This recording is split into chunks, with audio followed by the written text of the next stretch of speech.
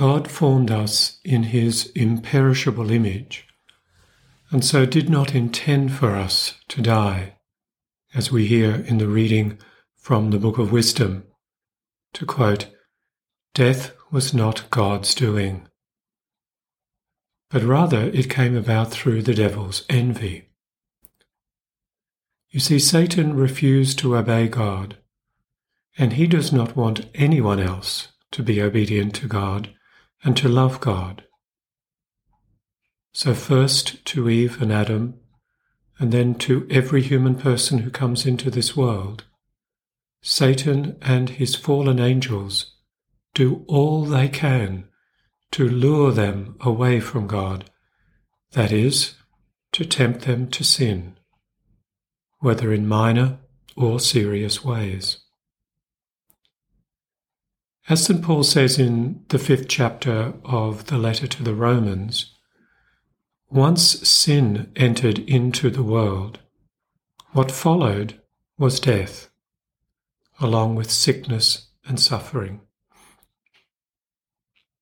Let us just consider this, because it is of enormous importance to our faith.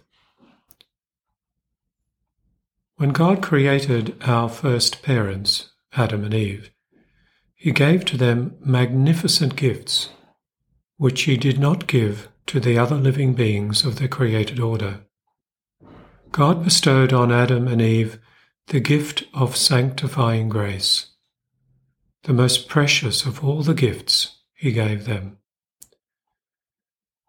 This grace made them partakers of the divine nature, so that God was present in their souls, and they could be united with him in the most intimate of friendships. It is implied in the book of Genesis that Adam and Eve walked together with God in the cool of the evening in the beautiful garden he had given them. It was God's design that after a short period of probation, they would pass painlessly out of this world into heaven and dwell with him there forever, seeing him constantly face to face and sharing in his own eternal bliss. In addition to the great gift of sanctifying grace, God also bestowed on Eve and Adam the gift of integrity, whereby their wills were in a state of innocence and were totally in harmony with God. This meant that all their desires and all their appetites were under the careful guidance of reason, and so there was no sin within them. A further gift from God was that their bodies could not feel pain, and whatever the passage to heaven was to be, there was no corruption and no decay of the body. So the paradise of Eden was not just a happy place, but an existence way beyond what we know and experience in this condition and in this state. Remember, that is what God willed for all humanity. Perhaps now we can understand a little more the devastating effects of sin upon us, upon our bodies and upon our souls, and upon our very existence, and thereby, hopefully, our distaste for sin can grow. God, however, is immensely resilient and constant in his will for us. This is why the Father sent his only Son into the world, to free us from sin. It is only when we are free of sin and sanctifying grace is operative in our soul and in our body that we are turned in the right direction, towards that original existence for which God created us. So Christ came to free humanity from sin, because when we are free of sin, there is also the promise of eventual freedom for the soul and for the body from death. And while not a removal of suffering and sickness, the capacity to bear it for the purpose of repairing the dreadful effects of sin upon ourselves and upon the world. In the Gospel reading of today's sacred liturgy, we have two moving examples of Christ's ability as God to heal sickness and even to bring what is dead back to life. As God, he has power over both sickness and death. And he has this power because he has power over sin as well. Christ, as God, can destroy sin. And that is what he did through his obedient death on the cross. This is why Christ is the one and the only one who can save us from sin and save us from sickness and save us from death. Let us consider both of these miracles.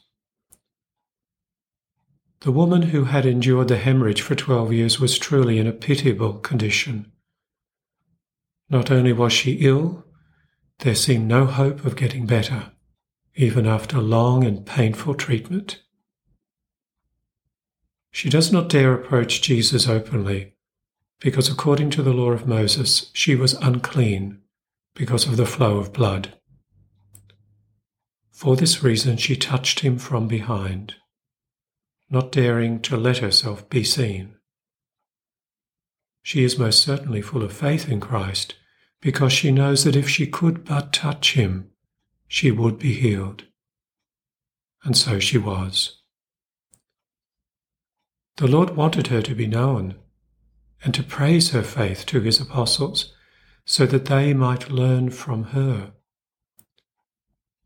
It also gave Jairus a confident hope that his own faith was well placed, and he had every expectation that his daughter would also be healed.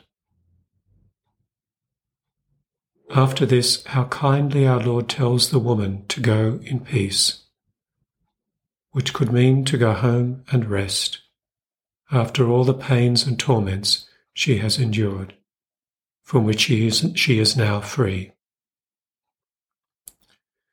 The next miracle is even grander in scale because it is bringing someone back from the dead. This time there is the select group of apostles, Peter, James, and John, who witness this only. Likewise, those who scoff at our Lord and laugh at him are excluded from witnessing his power to overcome death. They do not deserve to be there. It is touching again to see how Jesus is concerned for the girl's welfare. He told them to give her something to eat, because when children recover from sickness, they are usually very hungry. Brothers and sisters, sickness and suffering are part of our lives, we know, but God does not leave us alone. The sacraments of penance, of anointing of the sick, of Holy Communion, are the supernatural means God has given us to bear our suffering and to unite it with Christ's own redemptive suffering in reparation for our sins, in reparation for the sins of the world, and for the salvation of the world. They are also the regular means of sanctifying grace. Death we have no power over, but we can be well prepared for death when it comes. How can we be ready for death? One way is the nightly examination of conscience and frequent sacramental confession. Another is to pray from time to time for the grace of a happy and holy death, and to pray that we might be kept safe from a sudden and unprovided for death. In other words, that we would be able to receive the last rites of the Church and the apostolic pardon before death. Another way is to stay close to Our Lady and to Saint Joseph. Recall that in every Hail Mary we ask the Blessed Virgin Mary to pray for us sinners, now and at the hour of our death. St. Joseph is the patron of a happy death because he died in the presence of Jesus and Mary. Fundamentally, we must trust in the merciful love of our Saviour for us. He has power over sin and over death, and as we noted in the Gospel, he is tenderly concerned for our welfare. Laudetur Jesus Christus.